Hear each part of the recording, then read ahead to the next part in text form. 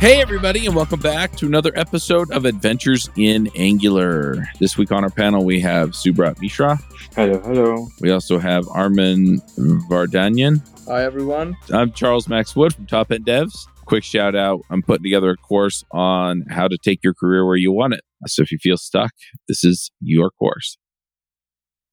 Anyway, Armin, you said you wrote this article, in fact, just sent it to us, about change detection without change detection. Do you want to kind of just give us the 10,000 foot view? Because it sounds, I don't know, change detection, turning off change detection for, anyway. Yeah, I'm kind of curious how this works if you mess with Zone.js and stuff. Yeah, let's dive into this. So here's the general idea. In Angular, we have change detection, as we know. So the way that it works, there is this change detector mechanism that gets invoked when we have asynchronous events, like set timeouts or promises get resolved or something like that. So in general, it works automatically. We don't have the need to kind of engage with it.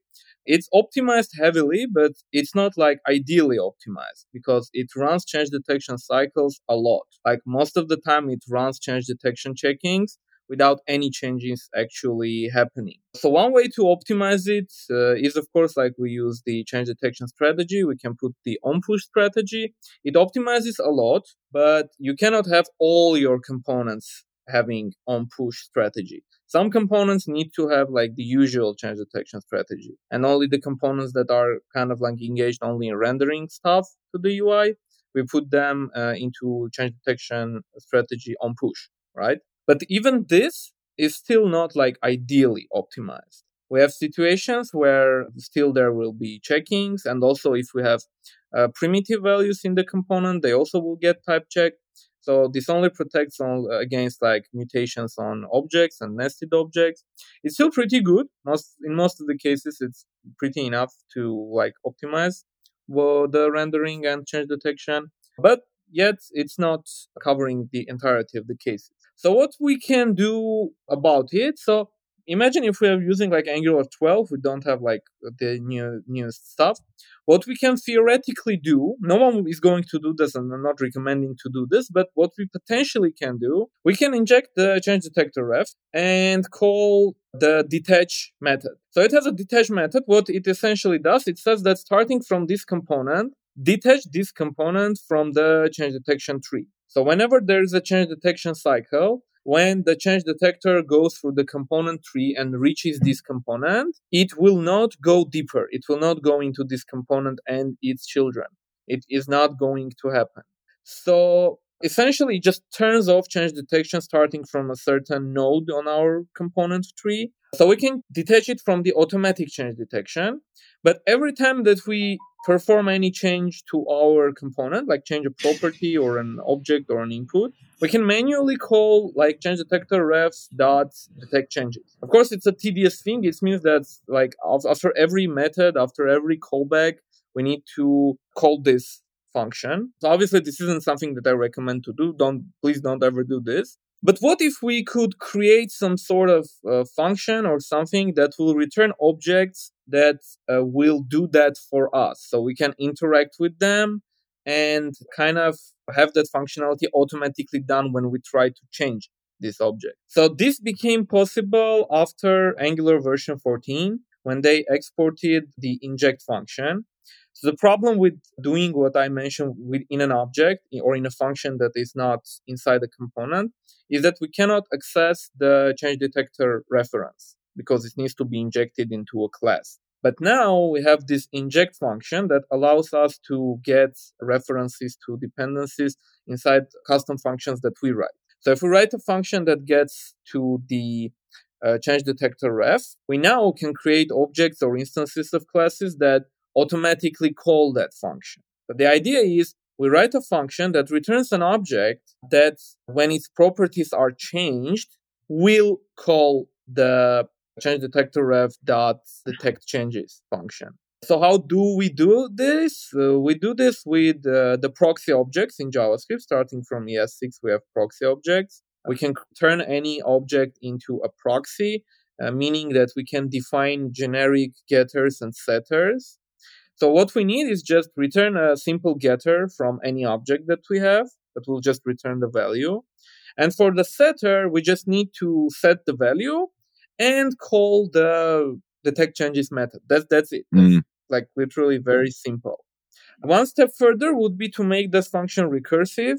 So now if we even provide object with nested properties, with other nested objects or arrays or anything, it will go all the way down recursively and make all the inside objects into proxies that will in their turn call detect changes. Okay. So now this object is perfectly optimized. It only calls for change detection when it is definitely changed, when we have set a new value on this object. We don't even need to change the reference of the object. In my examples, I went the kind of like React route. I created a useState function. I called it useState, but it's irrelevant how it's called. It receives an object, turns it into a proxy, and now I can just modify the object any way I want, and it will automatically call the change detection. And also this function detaches the change detection from my component. So if I call useState, I can only work with that object. If I have another property on my component and try to mutate it, it will not affect the UI. It will not be detected as changes. And that's perfectly okay, because usually there are developers that have this practice of creating a view model object and putting everything there. We don't really need separate instances of this. We can also use this to kind of get rid of the async pipe. Not really get rid of it, but we can, if we turn change detection and put an observable into a similar function that subscribes to observable and calls change detection when it receives the new value, we can also make sure that async pipe works. Like we can write a separate function called useObservable, and it will work perfectly in the same scenario. And the cool thing is, no matter what is the object that we turn into a proxy like this, it will work all the way down. If we have an array and we do array push, it will trigger change detection. If we do an array pop, it will trigger change detection, and so on and so on. So it's an approach of kind of like ditching change detection in a specific component. If, for example, we have a component that is so heavy and it works on lots of data, we don't even need to like convert our entire application to this. We can just select one specific component and say, detach change detection here, use this reactive kind of like object, and we won't get any change detection checkings on this one, starting from this one, because all the layers down will be detached from the tree. So that's the general idea. So one question that I have, and you may have explained some of this, but I mean, why go through all of this? Is it performance, or is it something else, rather than just use the built-in change detection that comes in Angular that quote unquote just works? Yeah, it's mostly performance related, of course, because in general we have no problems with just writing properties that work the same way. For most of the part, this is a sort of full experiment, but it has value. Like we can entirely ditch like Zone.js. We don't need Zone.js if we are using this approach. We just don't need it. By the way, I have read that, for example, Vue.js is making heavy use of proxies also. So they rely on their change detection using a similar approach. But the Angular has the change detector, and now you can import it using the inject function. It means we can just write like plugins like this. So throwing away Zone.js and improving the change detection. I'm not saying this is something that's gonna, revolutionize everything and we're now going to throw it away, but it is an interesting perspective. Like it's not ideal in any way. I'm planning on releasing this small code base as a library so people can experiment with it. But I wanted to write unit tests and everything for it because it's kind of raw at this point. But when I'm done, I'm definitely looking for like feedback on this. I'm sure there are gonna be issues. One issue I discovered was that like inputs weren't working properly when you use this function. So there is a workaround if we implement ng-on changes and just call detect changes there. Now inputs will also work perfectly. We don't need to make them into a proxy. So that's not a big workaround and not a real big deal issue. You can run into problems with third-party components. They have their change detection strategy changed or in some way. But in general, as far as I've tried it, it worked. I've tested it for several days. But obviously, of course, it's going to have issues. So we need to find workarounds for those. Yeah, I think I just want to like what I understood from what I just heard, like when you're creating a component, we can have a separate method which will inject our change detection, right? You can inject a change detection, and the method itself will responsible for the change detection rather than the Zone.js or the Angular default change detection to run the change detection. Yeah. Okay, The issue is not like the change detection itself. It's sometimes people commonly think that we are optimizing change detection itself.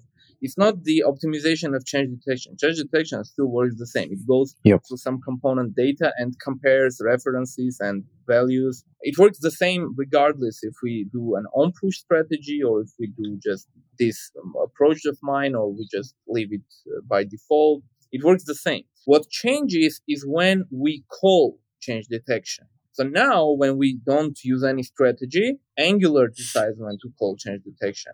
And it calls change detection on not all, but most async events. Like if you move your mouse, you'll get at least one like change detection cycle. Yeah, they did optimization. It's pretty optimized. It's pretty good for like 95% of apps. But if you have like this large enterprise tool with lots of data and WebSockets and everything, especially if the code is not very well written or you haven't done other optimization, this can cause problems because if you have interconnected components, a change in one place will mean, lots of like ticks and they will start checking everything and they will go through. And also you will get like these nasty warning errors, like expression changed before it has been checked. Yeah, this is the pain of all. Yeah, this is a famous error for everyone. Like, yeah, it's that error is born out of not change detection itself, but like how it works. Like you go detecting changes, so it's a process. And meanwhile, some other process like modifies something after the changes have been transferred to the view. Now Angular checks it and says, "Oh, there's this problem that the data has changed again. Maybe the data model is not stable." And it throws this warning in the form of an error, which none of us like, but most of the time we try to deal with it. Like I have 3 or 4 instances in my work project application where I have this error and we don't have the time to deal with it, but it obviously shows that there is some issue in those components. But if you one like radical way to erase this would be, detach change detection and just call it manually. Yeah. Of course, we're not going to do that. But for example, this approach solved this because you never call change detection without explicitly changing something. So this is like the smartest approach in that. Angular approach is more efficient in really like detecting everything, but it's very blunt. It's mostly like let's check every once in a while if there have been changes.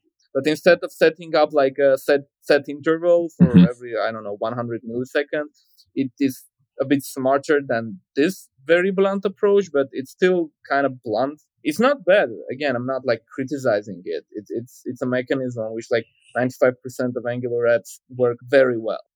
Most of apps don't need like this sort of optimization. But still, it's a cool way of thinking about how like this part of Angular possibly can be changed to make it work better for even like very high load front-end apps. Yep, I think if I remember, if I'm correct, correct me if I'm wrong. Like, if we are going with on-push strategy, then if someone is changing in the input, then Angular will run the change detection.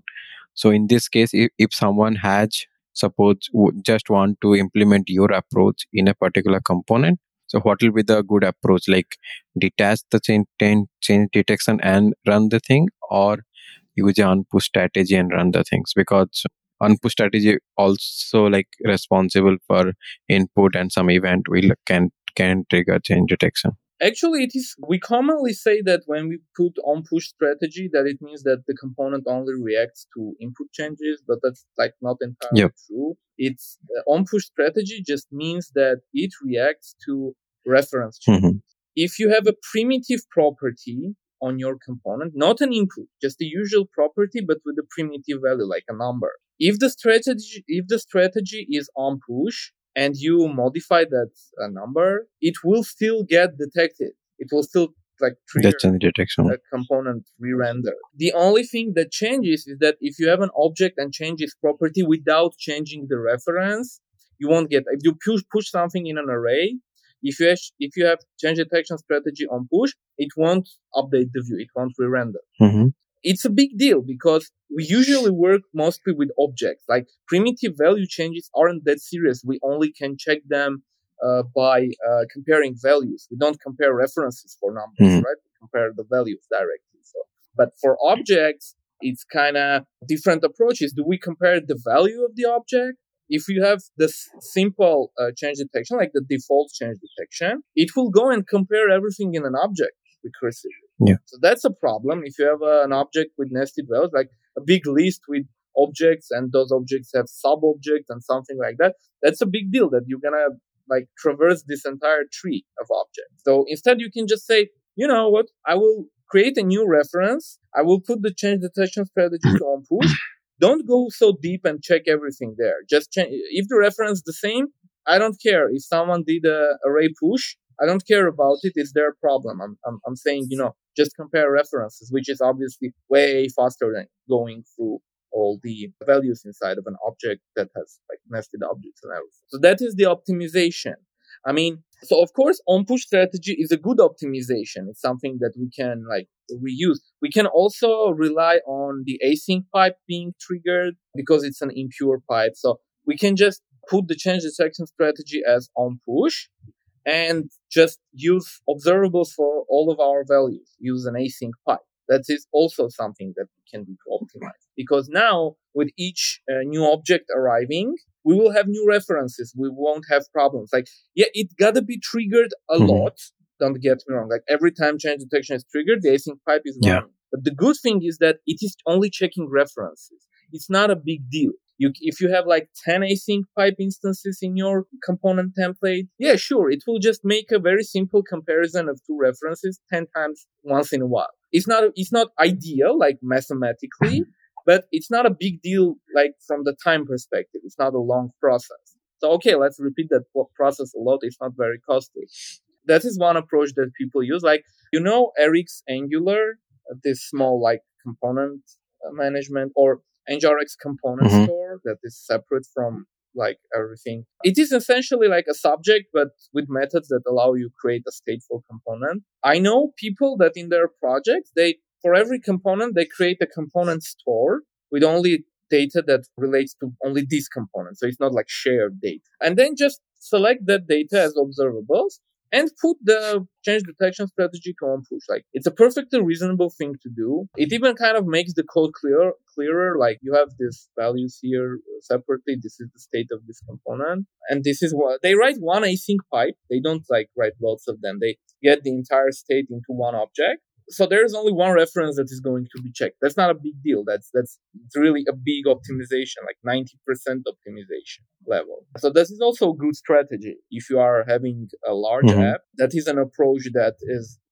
very attractive in that way. It's not very hard. We're still working with just observables, nothing new. It doesn't have the entire overhead that NGRX store has. You don't have reducers.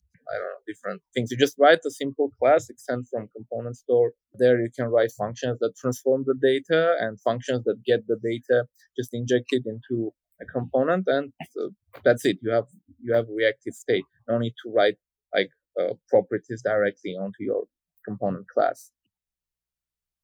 Yeah, it will make sense. Like if like now it's become independent of the component, as well as a change detection will not run for the smaller devices like which have lesser RAM, like suppose older mobile phones, or someone open a lot of tab in the browser. So eventually it will take less memory and try to run the application smoother.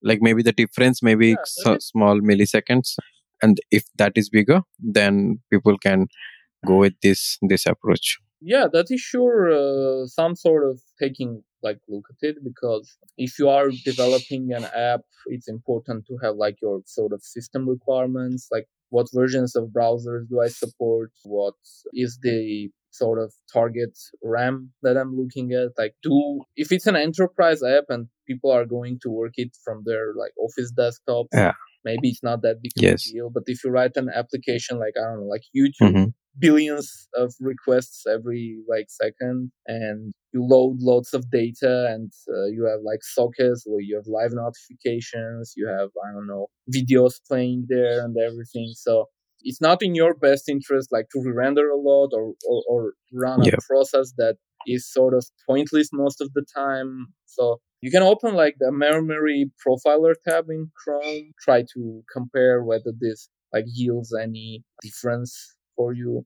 I think that like frameworks like Angular, React, and everything, they sort of yield a tool for kind of like working with like creating a UI, but how you are going to sort of serve it to your users is a different question. Like you have, for example, people will say, don't write a personal website or something or landing page in Angular, but you can still do that and just use a static site generator like Scully or Docusaurus if you're on React, and you write what you are familiar with and export it as a static website. That is also an option. Yep. So differs on the scale, differs on the actual problem that we are trying to solve. So one more question, like to be like, I just want to wrap it up in my head. So is this strategy also going to work in the server side, if, like the with Angular Universal? Because I think it's not making sense. I haven't, to be honest, I haven't tried it, but from the top of my head, I don't see a problem. Like we can inject change detection strategy wherever we want. The inject function doesn't appear to have problems with server-side rendering. So essentially, yeah, initially you will get like null values, but it's kind of like whatever you expect with server-side rendering anyway. I don't think there's got to be a problem, but yeah, that's an interesting question. I think when I have time, I will try to check how it interplays with like Angular Universal. Yep. I'll also try to go through article again and try to implement something. It's a good approach though. I will, when I publish it to GitHub, I will put a link in the chat. Yeah, I was going to ask. It sounds like you can kind of pull this in and do some work on how you want to do change detection if it's different from how the rest of this works. But it sounds like mostly you're just introspecting on objects. But yeah, the trick being I have to go and decide where I want to inject this, where I want it. And so then the question becomes, how automatic can I make it? And the other question is, how do I know that this is the right place to be injecting this instead of just letting Angular do the change detection the way it does? Because up to a certain point, I find with most performance optimizations, it doesn't make a major difference. It's just on those cases where things kind of go beyond the reasonable responsiveness that you're going, okay, I need a performance boost here. And where we're talking about Angular that generically and generally runs in the browser, it's just down to, how efficient the browser is and how efficient the computer and operating system are that it's running on. So yeah, if you have a slower phone and you know that it has performance issues, you'd be putting it in place for, those specific users, and then everybody else just kind of benefits it from being faster, but not so much faster that you necessarily feel it. And so, yeah, I'm trying to decide, okay, this sounds cool. It sounds like something that I may need in certain spots, but yeah, how do I decide where to put it? Like, how do I decide which spots to put it in or which components to apply it to, if that makes sense? Yeah, I understand your point. Well, essentially about this over optimization, I completely agree with you. It's not like I wasn't planning to like change my apps to use this, obviously. Why not? But because it's experimental. But the thing is, like from the developer, like it's a developer experience perspective, you can realize that with this approach, you don't need pipes, and you can write functions directly in the template. Because the problem with the templates, with functions in templates, is that they're gonna be invoked all the time, right? Every change detection cycle, you need to call the function to understand whether the value has changed, if you need to update or not. So that is why Angular says, no, never call functions in the template, use pipes. Now you can just call functions in the template. You don't have change detection. Change detection is going to run only when we definitely know that the value has changed. So there is no need to think about it. So you don't need pipes. And it's immediately a better approach. You don't need pipes. Pipes is some overhead. We need to explain it to other developers, like newcomers. Why do we need pipes? and so on. So no need for pipes, like from the top of my head. It also like makes it, it can potentially make it easier to work with like observables. Just wrap them into another function, return a proxy object that call change detection when it is subscribed from the function. This inject function, mainly for me, it started when I saw an interesting example when someone wrote a RxJS operator, sort of, that worked like take until, but it was kind of aware of the component that it was inside of. So it was the same as take until, but he didn't create like a subject and called it on engine display. What they did was write a function, inject the change detector, and change detector also has this on destroy hook inside. It works when this particular instance of change detector is destroyed, and of course it coincides with the on destroy function on the component. So they created the subject, they used the take until, but they called that subject inside that function. So you just can drop this operator on any stream in an Angular component, say like take until destroy, and that's it. It works. So that got me thinking: if we can access change detector, that's how I started doing this. If we can access change detector in a function like this, and like, why not try to call change detector manually when we know when we need it, and just discard it from the component? Why not? So I just got into trying to make this work.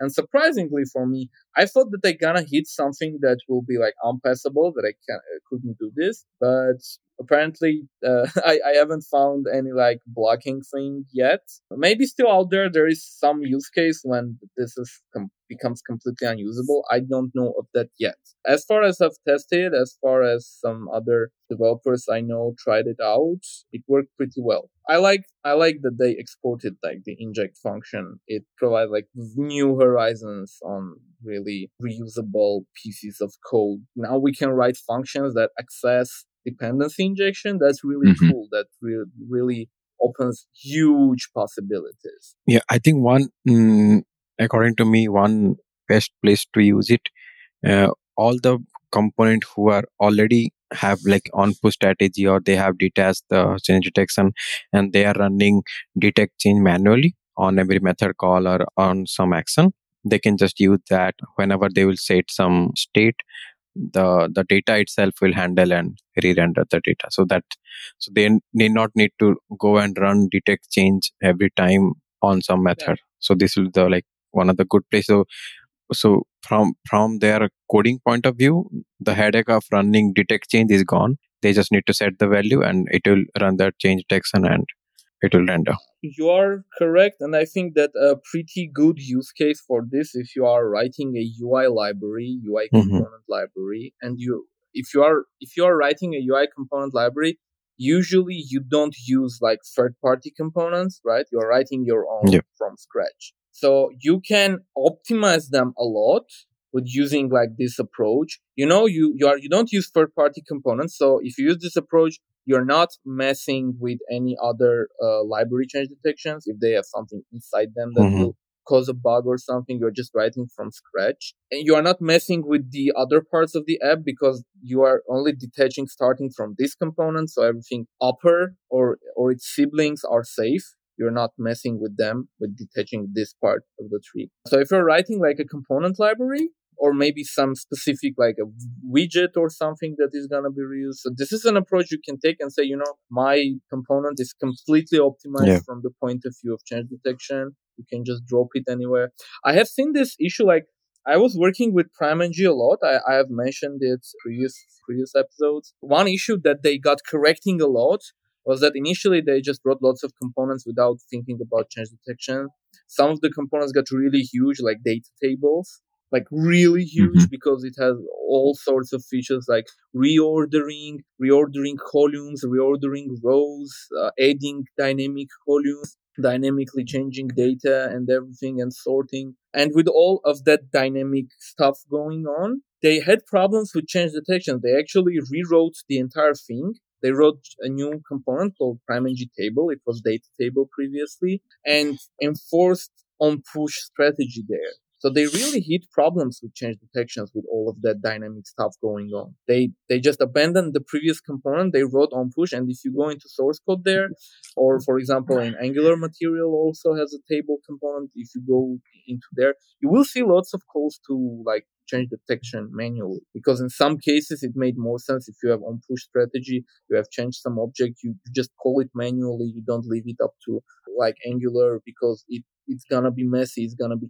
checking lots of same properties and objects all the time. So why not just detach change detection? Still write the code as you are writing normally if it was in default change detection, but have the benefit of like ideally fixing those changes for you. That's one particular like use case for this approach. Cool. One other thing that I'm wondering about is just testing, right? So I mean, I don't, how do I put it? Like, I tend to not like to test my library code. So if I pull in Angular and it's doing change detection, if I do something that triggers a change, I'm not always testing that it triggers the change, right? I'm more or less trusting the framework unless I'm doing something that's a little bit outside the norm. Do you kind of see that same approach with this, or I don't know? Well, the main thing about this is usually we also manually call the detector when we write tests, mostly, if we need to kind of like check the template. The thing with this is that kind of like if you have inputs, like if you have change detection on push, like for example, which is a pretty popular thing out there, right? Especially with libraries. If you have change detection on push, and if you have like change detection cycle in your app, the third-party components might not like be checked at all, right? In some certain cases, if inputs have not changed, it will just not go down that component, never. But the issue is that usually we don't like unit test anything about it. We just presume it works, right? If you are talking about the unit testing or some like that perspective, I think it would be harder to kind of like test this library itself, because like how do you test a function like this? Yeah, sure, it returns a proxy. It's not a big deal. You can just check that it's a proxy. You can mock the Angular change detector and be done. Let's say, yeah, this function has been called, and a change detector is not my problem. It's an Angular function. I just want to call it. If I test that it calls it on all of these scenarios that I come up with, it's okay. But now there's this implicit problem. What if you have like child components? And what if you don't want that thing in your child components? Is it possible like to reattach something if you want? So those are scenarios that you really need to test this function in a Angular environment, like come up with the component and with template scenarios, because essentially you are working with templates. Who cares if a property on a class has changed just in a vacuum? We want it updated in the UI. So the real unit test that this thing needs is like have this big template, lots of scenarios with ngIf statements, with ngFor statements, with custom directives, with everything, and see how it works out for all these scenarios. Like you have a directive, it also relies on change detection, right? So if you write something like ng on changes in a directive, is it gonna work? Is it gonna work here? Do you now need to manually call change detector in directives, like on ng on changes or something? Those are all cases that need to be checked. As far as I've seen, for example, like if you trigger the change detector upwards, it's okay. But what if you have something changing inside of a directive? Like it's not notifying anyone. So maybe you need to use that same approach in the directive, for example, or in a pipe. Those are the cases that are gonna be unit tested hard if I'm gonna like release it to even on an experimental level. I'm working on it. I've written like the basic tests, but yeah, that only covers like it technically covers what I want to have covered, but I'm kind of like meddling with a process that is a bit weird, like change detection. So I need to try also to think, what will that change detection? What if I detach a change detector from some node on the component tree? How's it gonna affect like the deep parts? Is it usable in this scenario? What are the real use cases? Right. So, yeah, that all needs to be covered. Or you can say like, my code never going to break. It's a feature. Yeah. I've heard it only really works if you are like writing your own product. Yes. If you're outsourcing, you're really gotta perfect your like acting skills. for that to work. No, it's always, I think it's nowadays it's mandatory to kind of write tests because it will going to help us later to make our life easier. We have this project going on for 4 years. Haven't written like unit tests. Okay. It's not an issue on our part. Like we're okay with writing unit tests, but this is how outsource works. Like the client wants it, and they don't really care about unit tests. Okay, you have like QA engineers. They are working. They have written some end-to-end tests. They're checking for it. It's okay. We just want the code delivered as fast as possible. Obviously, long term, not having unit tests also gonna hinder like release plans. If you've got a bug, you get a bug. But if your app is mostly not changing too rapidly, like if you know that in a certain large portion of the app you have this code that is very unlikely to ever change, like yeah, sure. From the perspective of a client, yeah, screw unit tests. Who wants them? This is done. We have tested it. It's okay if you're not gonna change it. But yeah, I like unit tests. I always say that if you can write unit tests, you should write unit tests. Yeah.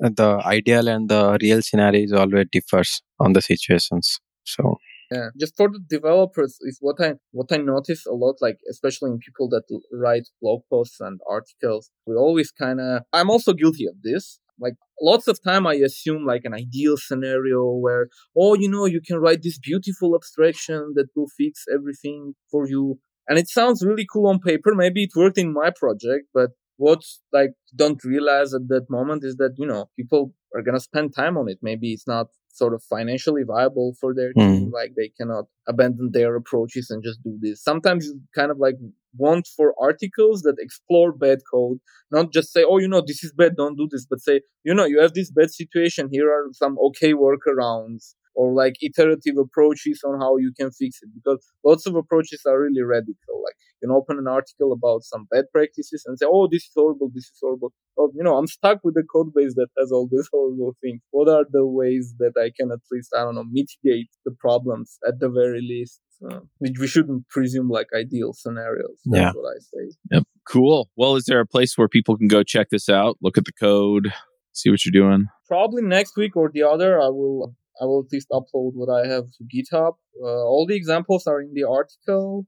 Okay. Yeah. We'll make sure we link to the article. And then, if you have stuff on GitHub. Yeah, I will share it. All right. Cool. Let's go ahead and do our picks since we're kind of getting toward the end of the hour. Subrat, do you have some picks for us? Yeah, I think I'm reading a pretty famous book. It's Atomic Habit by James Clear.